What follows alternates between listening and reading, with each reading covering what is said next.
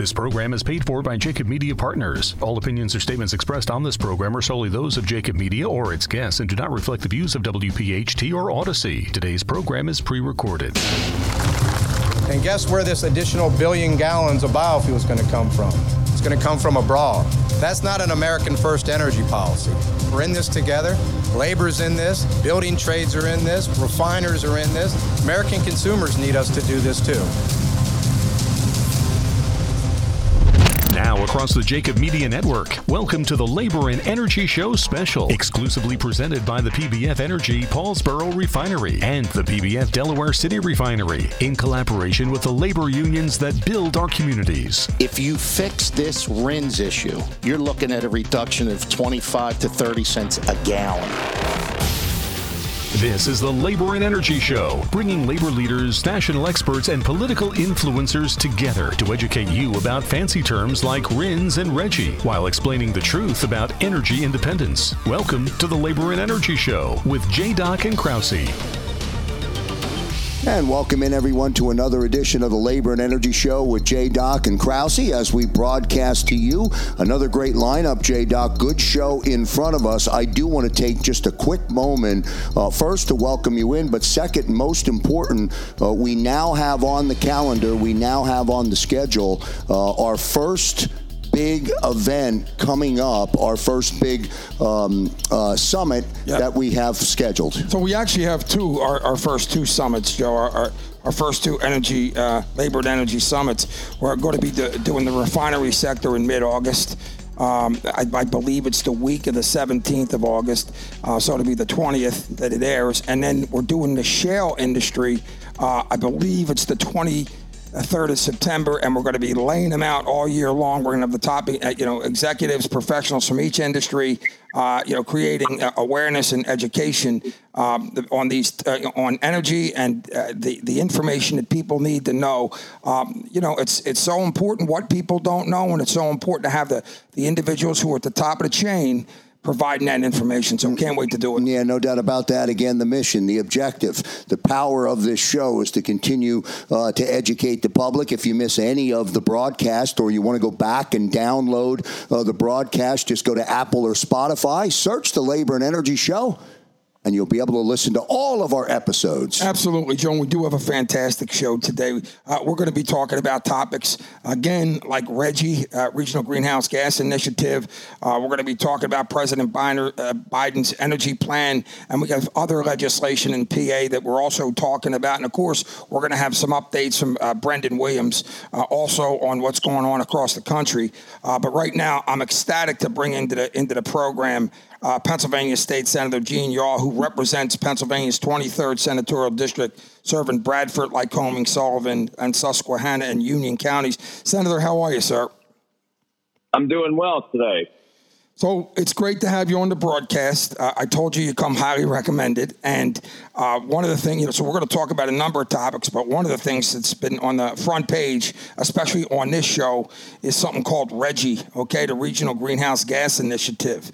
Okay, and if you would just give our listeners a brief, explanation of what RGGI is, so they understand what's going on.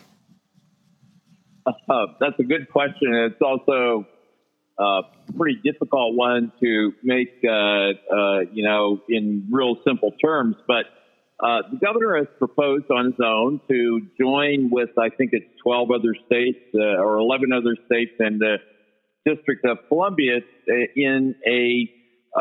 form a contract with them to meet certain emissions, mainly addressing CO2 emissions requirements. And what that means for Pennsylvania is that it basically targets the coal industry and the older gas-fired power generation plants. In essence, though, let me jump in there and say, this is potentially an $800 million carbon dioxide emissions tax, correct? Yes, and that is the interesting part about it is that even the DEP numbers on it is that in the first 10 years, we're probably about year 8 now, first 10 years, the emissions, CO2 emissions is less than 1%.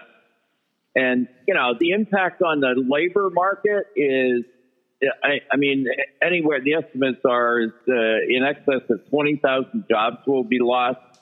The coal-fired power plants are closing. Cheswick out near Pittsburgh in Allegheny County closed. I watched it on, actually the closing was on YouTube, and I watched it. It's one of the saddest things I've ever seen. And, we're closing those plants down. The numbers are that the electric generation power that we lose here in Pennsylvania is going to be picked up by non-regi states. At least 86% of it is going to be picked up by non-regi states surrounding us. So, what's the point? What are we accomplishing out of this other than putting a lot of people out of work? Yeah, and it's interesting because if you walk down the street in your neighborhood, no matter where you live in Pennsylvania, and you ask anyone if they've heard of the Regional Greenhouse Gas Initiative, if one person says they've heard of it, I'll empty my bank account and just, live off the street. But what is amazing about this is that I agree. Yeah, I agree with that. Any public event that I go to, for the last year, I've been asking, what do you think? What do you know about Reggie? What is it? And I'm lucky if 5% of the group even have any idea what it means, let alone the impact on Pennsylvania. Yeah, and the thing that's amazing about that is the impact and the magnitude of the impact affects the 95, 96, 98, or 99% that don't know. Well, it's like a tidal wave coming, and no one knows about it. I believe, of course, and look, I'm a Democrat, okay? And I'm a labor Democrat. I've always supported the governor, but I can't imagine why he is so on top of this. I'm wondering, and I'd like to ask you, Senator, people don't know, but do you think individuals supporting this bill, and we're going to get into why it doesn't make sense. You just mentioned it, because there's so many states surrounding us that aren't supporting it. It's not going to meet its objective. But do you think they depend on the people not really understanding it and knowing what's going on? Yeah, I do to some extent. As I said at the beginning, it's a pretty complicated issue, but and trying to explain it to people, and the other thing too is it's so insidious that it's only a couple of cents. Well, our electric rate's only going to go from 11 cents per kilowatt to 15 cents per kilowatt. Well, that's only 4 cents. Yeah. Well, you multiplied that by the number of kilowatts that either individuals or businesses use, and the estimates are, you're right, it's about an $800 million hit to the ratepayers in Pennsylvania. It makes us we will not be competitive. You also mentioned, obviously, we've already lost some plants because of this. Okay, so that 3-4 cents that seems insignificant has already done damage. Okay, so let's not forget what low-income areas are going to get impacted. Those individuals that have a difficult time meeting ends as it is. This could be a devastating bill for them, correct? They're the people that are going to suffer the most. The lower your income, the more that you have to spend of your disposable income for the basic services, and energy is one of the basic things that we all utilize. And yes, so if you're low income and you want to, that's what it makes no sense. I hate to keep saying that all the time, but sometimes I just grab my head and I think, I don't understand this. There is nothing that justifies this, from whether you're talking about jobs, whether you're talking about the environment, whether you're talking about the impact on the citizens of Pennsylvania. There is nothing, absolutely nothing that justifies Reggie. And it's interesting because you mentioned, and we briefly, and I want to, the things that you're mentioning, I want to kind of shed light on them. For example, the fact that there are, 12 12 states are a part of RGGI. It's almost like, it's like a coalition, okay? And the governor's trying to bring us in to the equation. But what's interesting about this, that theoretically it's about lowering the emissions and all those things. But you mentioned something really important. There are states surrounding Pennsylvania that are just going to pick up the energy that we're not supplying because we're such a big supplier. You have West Virginia and Ohio that are not a part of RGGI. And so their energy creation is going to just multiply, and it's not going to help the environment anyway. So the point is, go ahead.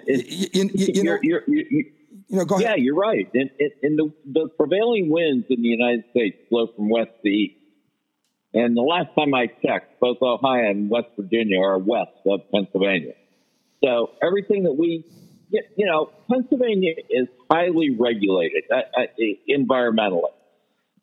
Here's another one of the things that makes no sense. So what we're going to do is we're going to close down our plant and send the generation capability to states which have lesser environmental standards. Right. Does that make any sense? Yeah, no, it doesn't make any sense. It doesn't meet the objective or the goal for what RGGI's supposed to do. And by the way, it's a popular theme. It just seems one of the points of this show, just so you know, is to educate the listeners and create awareness.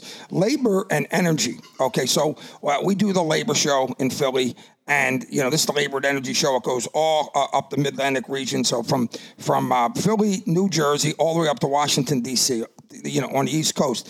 Our goal is to educate people because you mentioned something else. Energy can be an incredibly complicated area. And so having said that, we want to put it in layman's terms. So let the people understand what often the mainstream media is not talking about. We are talking about. Why? Because I'll tell you this, labor is not a political party. I'll give you a little insight. Okay.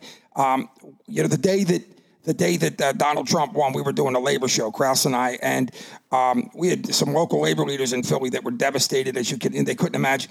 And we brought on Rick Bloomingdale, I believe Frank Snyder, definitely Pat Eiding, all the leaders, PA State, AFL-CIO, and Philadelphia labor leadership. And here's what they said. We're not a political party. We support those who support us, and of course, the middle class. And I can tell you this, and this is very confusing to me. This is because Joe and I have been passionate about this for some time, but we have not been involved in the energy issues, for our entire careers. But let me say this. Why is it such a bipartisan situation? Why are we not just looking at it?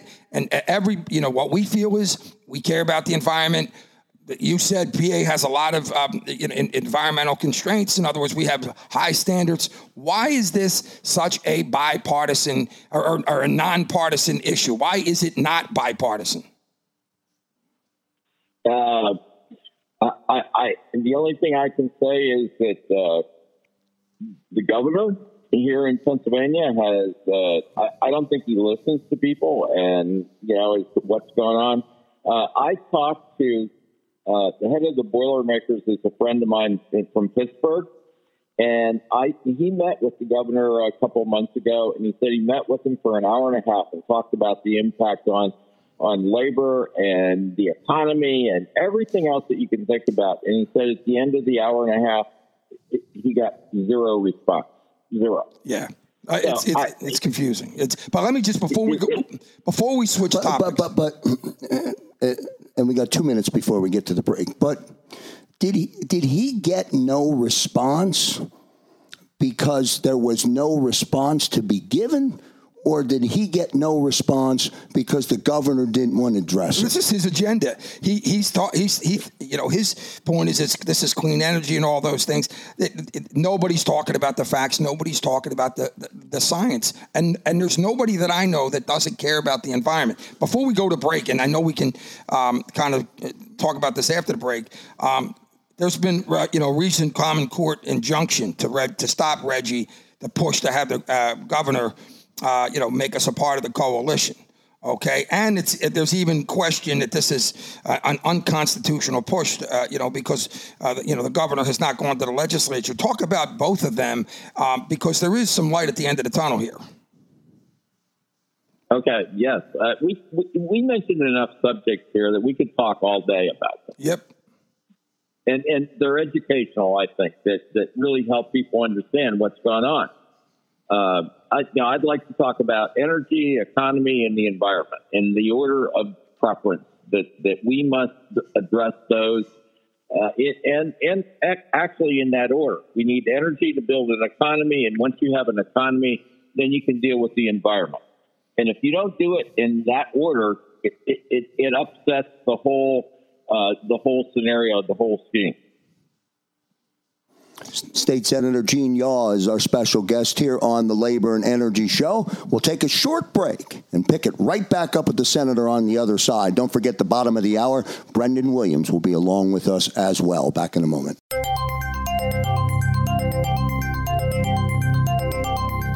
Thanks for listening to tonight's Labor and Energy Special. Now it's time for Did You Know? A public service announcement from the providers of this program. Did you know? Experts agree that a technology called carbon capture and storage, or CCS, will be crucial to mitigating the risks of climate change. Did you know? First chartered in 1903, Steamfitters Local 420 has been constructing and installing mechanical systems throughout the Delaware Valley for over a century. United by excellence, this local is proud to have worked on projects such as the Sun Oil Refineries, Children's Hospital of Philadelphia, and the stadiums for all our Philly teams. From helmets to hard hats, Local 420 represents the history of Philadelphia. Steamfitters Local 420, Jim Snell, Business Manager.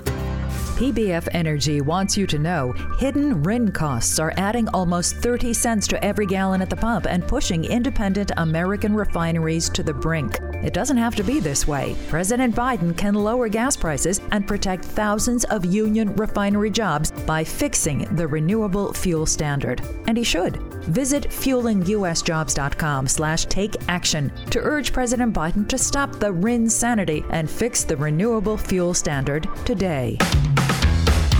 Portions of tonight's Labor and Energy Special are being supported by the members of the labor union community, including Steamfitters Local 420, Jim Snell, Business Manager, the Eastern Atlantic States Regional Council of Carpenters, and the United Steelworkers. And welcome back, everyone, to the Labor and Energy Show with J. Doc and Krause. Our special guest today is Pennsylvania State Senator Gene Yaw. Senator, going into the break in our last segment, you referenced energy, economy, and environment. I don't want to glaze over that. Let me come back to you with you and tee you up on that. Yeah, sure. I mean, the whole sequence of a viable society, in my opinion, is in this order. Is energy. You need energy to build an economy, and then once you have an economy, you can deal with the environment. And if you don't have an economy and you're worried about, am I going to be able to eat today, or where's my next meal coming from? Do you really care about the environment? And if you tinker with this thing let's say, we're going to only deal with the environment without addressing the other two issues, it puts it into chaos. And that's where we are right now. We're tinkering with environment without considering the economy part of energy and how our whole society is based on energy. I mean, that's the long and the short of it. And Reggie attempts to tinker with the wrong end of this scenario. Yeah, and I mean, there's no question about that. And I think that, but one of the things that I feel is important is the details need to be discussed. One of the things when these things get political and energy is becomes such a political, if not polarizing issue, is that people don't talk about the issues. And I mean people like, us on this radio show. Okay, I've talked to a lot of people who are, what I call the energy cancel culture, and they'll talk about, saving the whales and the trees and the environment and getting rid of all the fossil fuels, but no one's talking about the details of the implications and, everything it takes to keep our society moving. And so, I agree with that, and certainly What I don't know what your experience is, but and I don't know what that conversation with the Boilermakers, because you're talking Boilermakers, steam fitters. You're right. Labor we have a sector that works at the refineries, and of course they're passionate. They understand the issues. I'm wondering if that Boilermaker you're talking about, when he was talking to the governor, if he had thrown back in his face any details at all. Joe Kraus, we had Sean Steffi on. Yeah, Sean knows the details. I'm talking about, does the governor talk about why? Okay, why? What are the details? What are the complications? Your thoughts, Senator? Yeah, well, the person I was talking to is I consider to be a friend, is Sean. And, I've known him. He happened to graduate from college where I chair the board. And so we have an interesting relationship. I mean, he's just disappointed. And he did not tell me exactly what the governor said, how he justified it or anything. But he just, his assessment, as I said, at the end was that he got nothing out of it. He didn't change his mind one iota. It didn't make any difference, the number of jobs lost. It didn't make any difference. I mean, for example, when a power plant closes, just think of the economic impact that it has on the locality.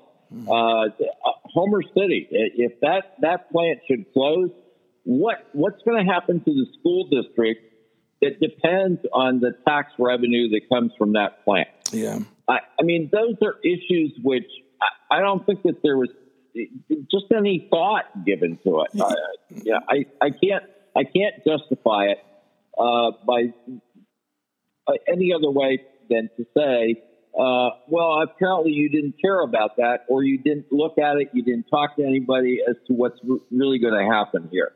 And what we're overlooking in this thing is that joining Reggie is a corporation. It is a Delaware corporation that we're going to have a contract with to do certain things.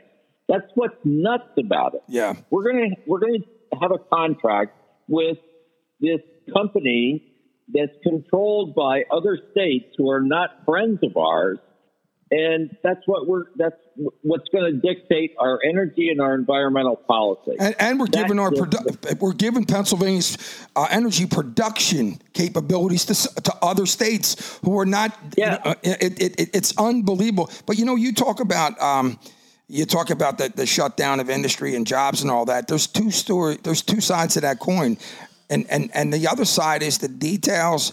And if there are some extremists that say that the world is coming to an end in 7 years because of the carbon footprint on the planet. Let me just say this: that's not true. Number one, but number two, there has to be details and documentation. There has to be information that says if you're going to shut your industry down, your jobs and all those things, it has to make sense. There's two sides to that coin.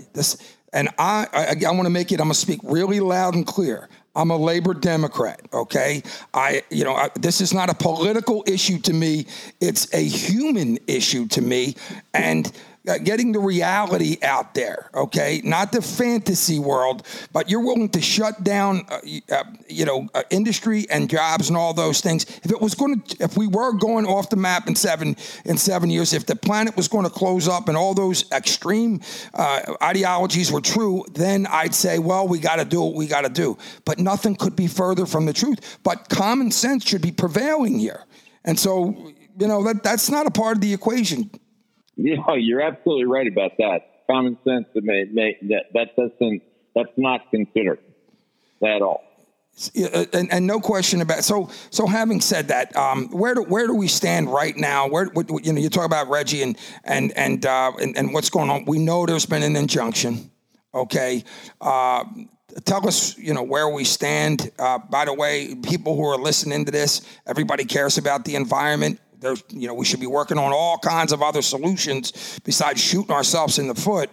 But what can people do, Senator? And where does it stand? And what can people do?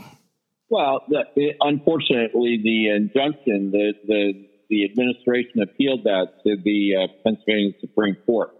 Now, I don't. You're familiar with the U.S. Supreme Court decision last week, I think it was.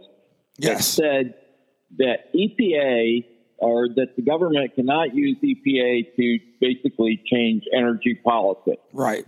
Now, that's a federal decision, but that's exactly what the governor is doing here in Pennsylvania. He's using the Clean Air Act and DEP to change energy policy. And our complaint for the last 2 years, ever since he announced this, I guess 3 years now, is that you need to talk to the legislature. We are the people. This is the body that represents the people. Right. Not you alone. And, that's the whole issue. And I think the U.S. Supreme Court supports that. Now, that's not binding on Pennsylvania courts. It is very persuasive, though, because it is exactly the same argument. So I'm hopeful that maybe our Supreme Court will say, you know what, Governor, you don't have authority to do this and you've overstepped your bounds.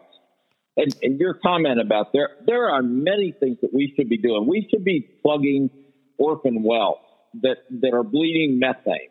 And there are orphan wells out there. They're DEP's responsibility. That's what we should be looking at. Methane is, I think the number is 34 times as detrimental to the environment as CO2.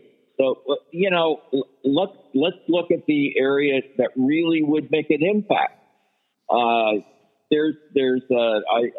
seen presentations about fluidized bed boilers where 100% of the CO2 emissions is captured. Those are the types of things that we should be investing in. And I mean, carbon capture. The difference. And the other thing is that I was criticized because I'm against RGGI, but I support carbon capture. And I said the difference is this. RGGI costs jobs. Carbon capture technology and construction creates jobs. And it creates a lot of jobs. Yeah, I mean, there's so many issues that are involved here. It's actually, and that's why Joe Krause. Well, what is it? What was the criticism? This is where I'm lost. What was the criticism of you, Senator? No, the criticism is I'm against RGGI, which supposedly saves CO2, and I'm for carbon capture, which involves CO2. Right. Well, there's a massive difference there because, in other words, they didn't. Go ahead. They don't understand. One is cost us thousands of jobs. The other, the carbon capture and construction of the infrastructure that's needed there, will create thousands of jobs. Yeah. And by the way, you forgot. Yeah, you forgot that windmills and turbines and all those things, they take fossil fuels in order to operate. There's about 1 billion reasons why we need to keep and focus on technology like carbon capture, to lower emissions and the carbon footprint and focus on those types of situations instead of shooting ourselves down. Yes, jobs is a big one. Yes, energy costs for the public across Pennsylvania and beyond. Yes, the fact that other states are going to pick up the emissions issues and take advantage of the energy production. And oh, by the way, 6,000 products are comprised of fossil fuels, including a lot of the renewables. Anybody talking about that? No, they don't recognize the fact. And I say this all the time. You cannot have cleaner green energy projects without fossil fuel. And more importantly, if you want to take it one step farther, you cannot have cleaner green energy projects without mining. And mining, as we know, is bad in the United States. And that segues into, that in mining there, but, we're not going to get into this topic, but electric cars, which are coming into the market, And by the way, renewables are coming into the market, and they are going to take, a lead in a lot of our energy needs, and that's great. But that doesn't mean we should cancel every other form of traditional energy in order to do it, because there's so many reasons why that's not even possible. Okay, so go ahead, Senator. Yeah, my question is, we're going to have electric vehicles, and we're closing down the baseload power plants. Right. Now, how's that going to work? Yeah. And now and look at the batteries. We've had the top professionals in the world here. This is not a political show. This is not politics. This is just common sense and education and awareness of everybody. We need moderation here, man. We need to do this together in a united way. We need to save and continue our production. But like the senator said, Joe, focus on technologies like carbon capture and everything else that we can do. Okay, because nobody's mentioning that, and we've talked about it's a little bit out of the scope, but the United States is 13% of the world's emissions. We're going to shoot ourselves down in the foot, shut down all of our energy production resources, and then have to depend on the rest of the planet, who many are not our friends in those particular areas are doing zero, have no standards compared to what we have, including the Congo, where you mentioned mining. Well, let me tell you something. Yeah. The destruction to the environment and all that, trying to replace the internal combustion engine with electric vehicle batteries at a 1-to-1 ratio. No one's talking about those things, but obviously we are, and we appreciate your insight here, because it is like being in the Twilight Zone. Yeah, and that electric batteries, I mean, the majority of the products that go into electric batteries come from China.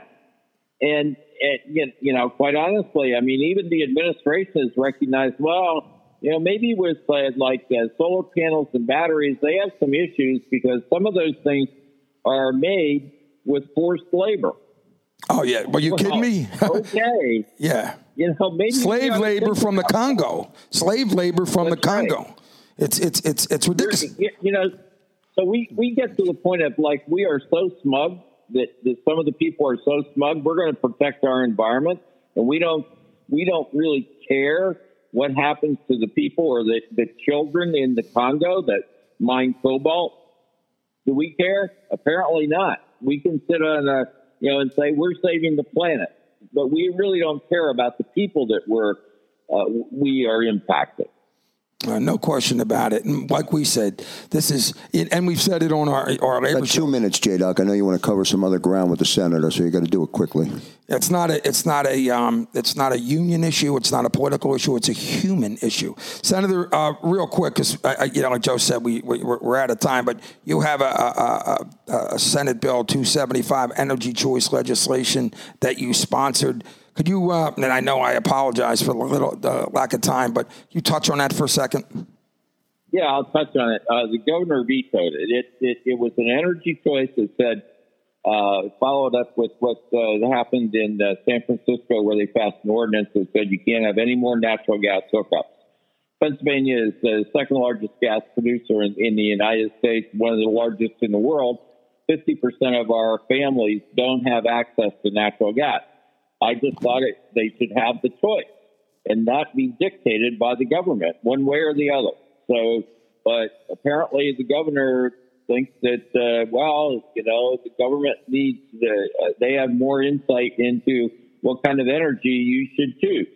So once again, it's forcing people into supposedly into renewables while we're closing down the power plants.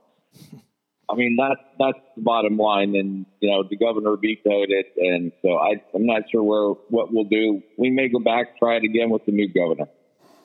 Pennsylvania State Senator Gene Yaw joining us here on the Labor and Energy Show. On behalf of the senator, I'll leave the audience with 3 words: energy, economy, and environment. State Senator, well done. Great conversation today. Thank you so much for coming on the Labor and Energy Show. Thank you. Great to participate. All right. Absolutely. Good stuff. We'll get to a commercial break. This is the Labor and Energy Show with J-Doc and Krause. Back in a moment.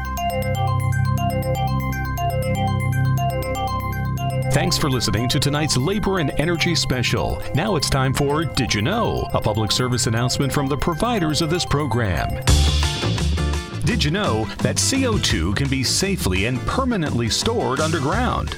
Did you know? What's a Boilermaker? We're the skilled welders, riggers, and craftspeople who will help you grow your competitive edge. We step up when others step back, and we do the job right, on time, on budget, and safely.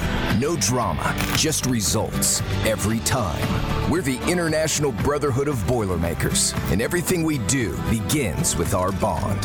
Let's get to work together. Visit bestintrade.com. The Eastern Atlantic States Regional Council of Carpenters is proud to present skilled union workers, including the workers that build and maintain our energy infrastructure. The safest, best trained, and most productive carpenters in the country are on the job. Whether it's energy from nuclear, wind, coal, natural gas, or offshore wind, the EAS carpenters are ready to provide the construction need of an energy industry our families depend on. If you're interested in a job in construction, visit eascarpenters.org or follow us on social at EAS Carpenters. This program is paid for by Jacob Media Partners. Portions of tonight's Labor and Energy Special are presented by PBF Energy and supported by members of the labor union community, a collaborative to educate the public and change the narrative. And welcome back, everyone, to the Labor and Energy Show with J. Doc and Krause. Great interview in our opening 30 minutes, J. Doc, with Pennsylvania State Senator Gene Yaw. Again, if anybody missed a portion of that interview, or if you want to go back and listen to that dialogue, just go to Apple or Spotify. You can download the podcast, search Labor and Energy, and you can listen to the entire conversation with Pennsylvania State Senator Gene Yaw. Really good stuff, J. Doc. At one point here in our studio, because the senator obviously is in his office, we're in our studio. At one point, you were jumping out of the chair, not in a bad way, in a way that was filled with passion. Really good stuff. Well done by you. I commend you for your understanding of the material, and also, more importantly than that, your willingness to be able to share your belief on why we need to educate people and why people need to be. Here's the important part of that equation. It's one thing to say, hey, I want to educate the public. It's another for the public to be willing to accept the education. So a lot of these issues, we're members of the public ourselves. Yes, we are. We're learning and being educated ourselves on common sense issues. And that's why I jump out of my seat, because guess what? I feel the same way I hope the members of the general public would feel when they learn this information at the first time. Don't jump too high, will you, brother? Yeah, well, you don't have to worry about that.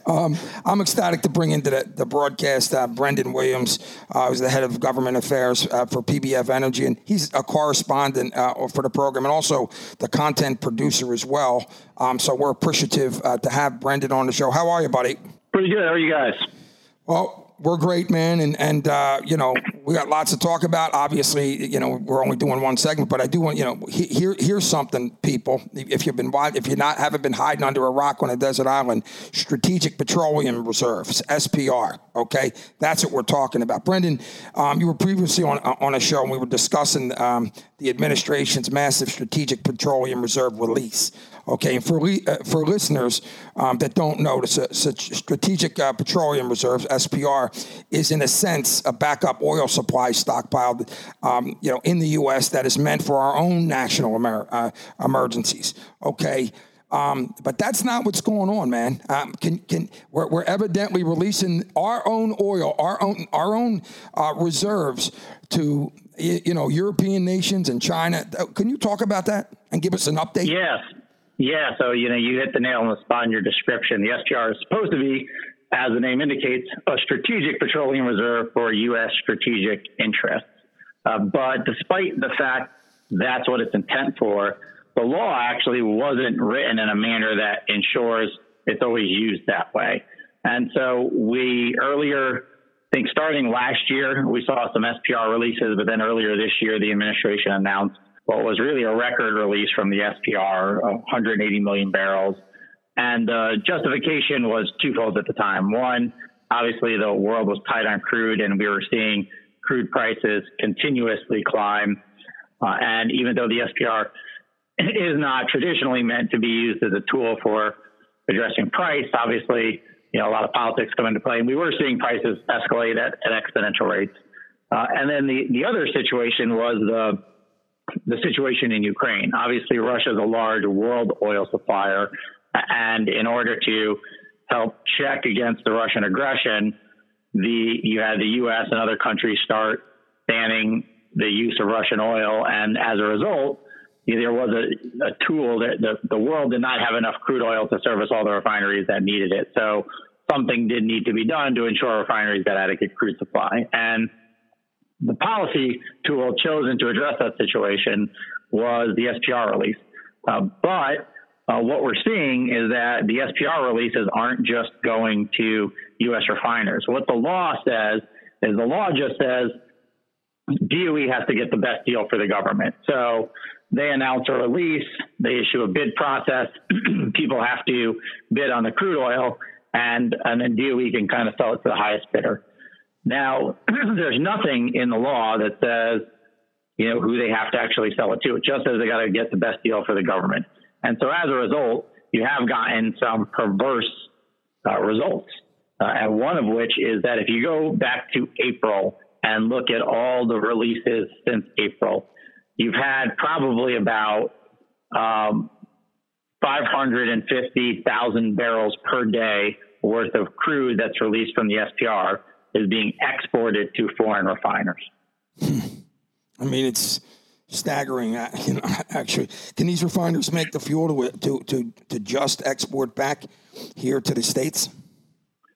A lot of times that can happen, right? So particularly on the East Coast, one of the reasons we've seen the massive losses of refining capacity we've seen since 2010 is the East Coast does tend to be one of the more trade-exposed regions when it comes to refining, right? New York Harbor is the biggest market in the world for finished petroleum products. The European refiners are traditionally diesel heavy, and when you boil a barrel of oil to make petroleum products, you can't just make one product. You can't just make gasoline or diesel. You have to make a slate of products. So the European refiners, since the consumption over there is diesel heavy, gasoline ends up being like a byproduct. So historically, they've dumped that on the East Coast. There are a lot of Asian refiners that were built solely for export to the U.S. and European market. As history would have it, a lot of that fuel has actually stayed in Europe, but they're always looking east, and when the market works, they have sent fuel into the market. And so when you have a situation where you have countries blatantly, like Russia, blatantly using energy as a geopolitical tool, and the world rightfully taking steps to mitigate their ability to do so, you got to make sure that the energy left over is going to serve the U.S.'s best interests. And right now, because there's not a lot of great crude oil infrastructure, so infrastructure to deliver crude oil to the East Coast refineries, or the West Coast refineries for that matter, that manufacture into gasoline and diesel, the SPR really disproportionately benefits a couple of entities. One are some of the entities in the Gulf that have direct pipeline access into the big salt caverns where all the crude is stored down there. It's all stored in various locations in the Gulf. There are some folks that have direct pipelines into it. Pipeline transportation is the cheapest form of transportation. So those guys already have a leg up in terms of bidding on crude. But everybody else has to get the crude via ship. And, U.S. refiners have to use Jones Act ships. You have to use a Jones Act ship to transport crude from one port in the U.S. to another port in the U.S. And a Jones Act ship is essentially a ship that's built in the U.S. and staffed crude with U.S. personnel. And so there's not a lot of those. Sorry, go ahead. Well, I was going to say, we're now, though, we're obviously the administration's sending our reserves overseas, but we're at not an all-time low, but I guess our reserves are, I guess they're at their lowest since 1985. What are the consequences of that? Right, and I think they're pretty significant. So you have this massive release of the Strategic Petroleum Reserve, and there was an announcement that they are going to initiate another buy, but we still haven't really seen that yet. So you have a global crude market where crude production is barely keeping up with demand, refining capacities significantly constrained. There's no slack capacity or no inventory help. And now on top of that, reserves are draining. So the impacts are significant, particularly since a lot of this crude that's being exported, so a significant portion of it ends up in Asia. The data on shipping isn't necessarily all that clear, but most of it probably is going to China. We know certainly in June there were 32,000 barrels that went to China. There were another 160,000 barrels that they call it high seas, which means it's lifted from the Strategic Petroleum Reserve. Somewhere in the middle of the ocean, it's transferred to another ship that aggregates, a bigger ship that aggregates a lot of different smaller ships. And then that crude mostly actually ends up in Asia. So, there is a significant portion of this going to China. But I think irrespective of it's China or another nation, the system itself disadvantages domestic refiners because a lot of these trading companies and foreign refiners, they can use foreign flag ships to lift the crude and move the crude abroad.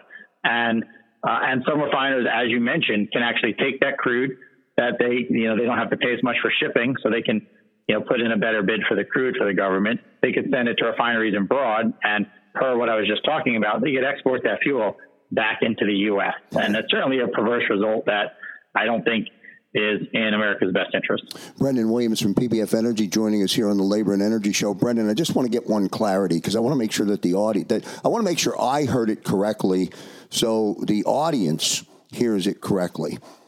You referenced 550,000 daily, and it's barrels per day. Barrels per day from April. Does that mean 550,000 barrels times every day since the starting time, whenever it was in April? Yeah, so you're looking at somewhere in the neighborhood of, let's call it 67 million barrels of the SPR releases. So the administration announced this 180 million barrel SPR release. They said at the time, this is equivalent to 1 million barrels a day over the next several months. Well, about half of that volume, a volume equivalent to about half of that, ends up being exported. And it's solely because, again, the foreign flagships are a lot cheaper, so those guys can put in bids. They don't have the requirement that U.S. refiners have to use Jones Act ships. Right. And this is something Congress really needs to take a look at. Who cares if they don't? That's what I don't understand.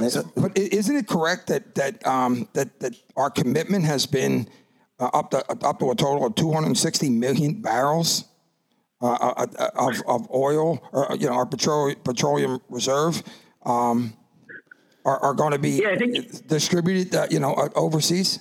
Yeah, I think if you look at the numbers, again, the administration had a 180 million barrel release, but there was this big global coordinated release of, massive reserves. And of the U.S. portion, and they've been doing these releases since May, we've exported about 67 million barrels of all the barrels that have been allocated. So if you look, it's probably equivalent to almost 40% of the total announced U.S. releases. Brendan, would you say that the public is offended by that? I think so. I mean, given the magnitude I think confused would be a better word. But I'm saying, given the magnitude of what people in general have to pay at the pump, given the magnitude of where we are right now, I got to think people are offended by knowing or learning of that much of that SPR being exported out of this country. Yeah, well, I also think the word confused. Now, am I wrong on that, Brendan? I think they should be. And I think another good question is, why isn't Congress jumping in to act it? Congress can simply say, SPR release crude has to be processed at U.S. refineries. It's a government reserve, as JDoc mentioned at the top of our conversation. It's basically this extra supply the government holds aside for strategic emergencies like a geopolitical event that threatens to destabilize the world economy, aka the Russian invasion of Ukraine. This isn't just oil that's being produced by private parties and bought and sold in the free market. It's a government strategic reserve. It should be used for U.S. strategic purposes. And I would argue, and I think most people would agree, that the most strategic use of that is to process that crude, require that crude to be processed at domestic refineries. Yeah, and let me ask you a question: are there requirements, stipulations, anything that when created by our government that whoever they sell our reserve to can only use it for specific things, or once we unload it, it's open season? Yeah, Yeah, once we unload it, it's open. And that's why it's really a deficiency in how the law is written. The law just says that DOE has to get the best deal for the government. Has no other stipulation. And the exports to China are interesting because as we've seen diminished refining capacity on the East Coast, the unfortunate reality is moving forward, more people are going to be looking to foreign countries for finished petroleum products like gasoline and diesel. Well, they don't have to sell them to us. And China has made a decision that they're going to keep all their fuel for themselves. They've established some export restrictions. They said, look, the world might be short on refining capacity. We don't want to be the ones that suffer the consequence. We're going to make all the fuel and keep it here ourselves. And now it turns out they're making at least a portion of that fuel from SPR crude. So you're telling me that wait a minute, hold on, that we are releasing our SPR, okay? And China's one of the recipients, and they're not reciprocating? Yeah, big surprise, right? Am I in the twilight zone here? I'm telling you right now, this energy situation and in a global sense, how are we looking these days? 2 minutes, guys. 2 minutes. On the global crude supply front. Well, global crude supply is really tight. It all is going to be dependent. If we have enough crude, it's all going to be dependent on demand. We have seen demand soften recently. Oil prices have come off, sadly, because everybody's wondering whether or not China is going to go into a recession because of their zero COVID policy. But the bottom line is crude supply is barely keeping up with demand. There's no stock capacity and no inventory support. And as we've discussed before, the U.S. has already lost 1.2 million barrels a day of refining capacity. We've lost probably around 3 million barrels globally. So we're still pretty tight refining capacity. So we're still walking a fine line here.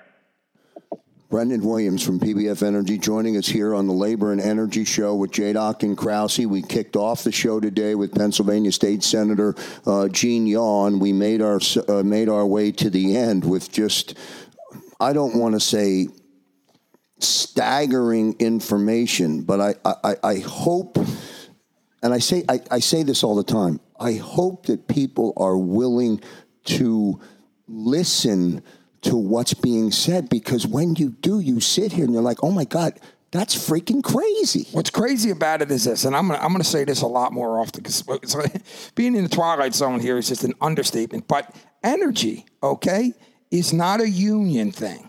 It's not a political party thing. It's a human thing.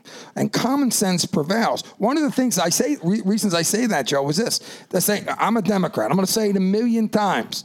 I care about my family. I care about the environment. I care about the public. I care about jobs. And I care about, the planet. Okay? We need to look at the common sense details here, okay? And create solutions that don't destroy ourselves, and stop getting people who are making decisions like this counterproductive to what's going on, possible. So, Brendan. Great stuff today, Brendan Williams. I appreciate you coming on. I'll leave you with 3 words that we took out of our opening conversation with Pennsylvania State Senator Gene Yaw.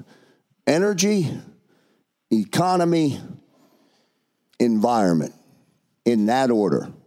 That's going to do it for this edition of the Labor and Energy Show with J-Doc and Krause, on behalf of our special guest, Brendan Williams, who joined us to wrap it up for us today. And then, of course, J-Doc, on behalf of Pennsylvania State Senator Gene Yaw, we thank the senator for coming on as well. 15 seconds before we say goodbye. No, man, I hope the people are listening to this. I hope that they understand that we're learning, and we're the people also. We're trying to put out the information that we should all know about, so we can all make common sense decisions that aren't based on politics or non-facts. Don't forget, you can download the latest issue or the latest edition of the Labor and Energy Show. Just go to Apple or Spotify and search Labor and Energy. Until next time, everybody, I'm Joe Krause. See you next time. Thanks for listening to tonight's Labor and Energy Special. You can help. Call your congressperson before the upcoming midterm elections and join the movement to push back on RINs. This program is paid for by Jacob Media Partners. All opinions or statements expressed on this program are solely those of Jacob Media or its guests and do not reflect the views of WPHT or Odyssey. Today's program is pre-recorded.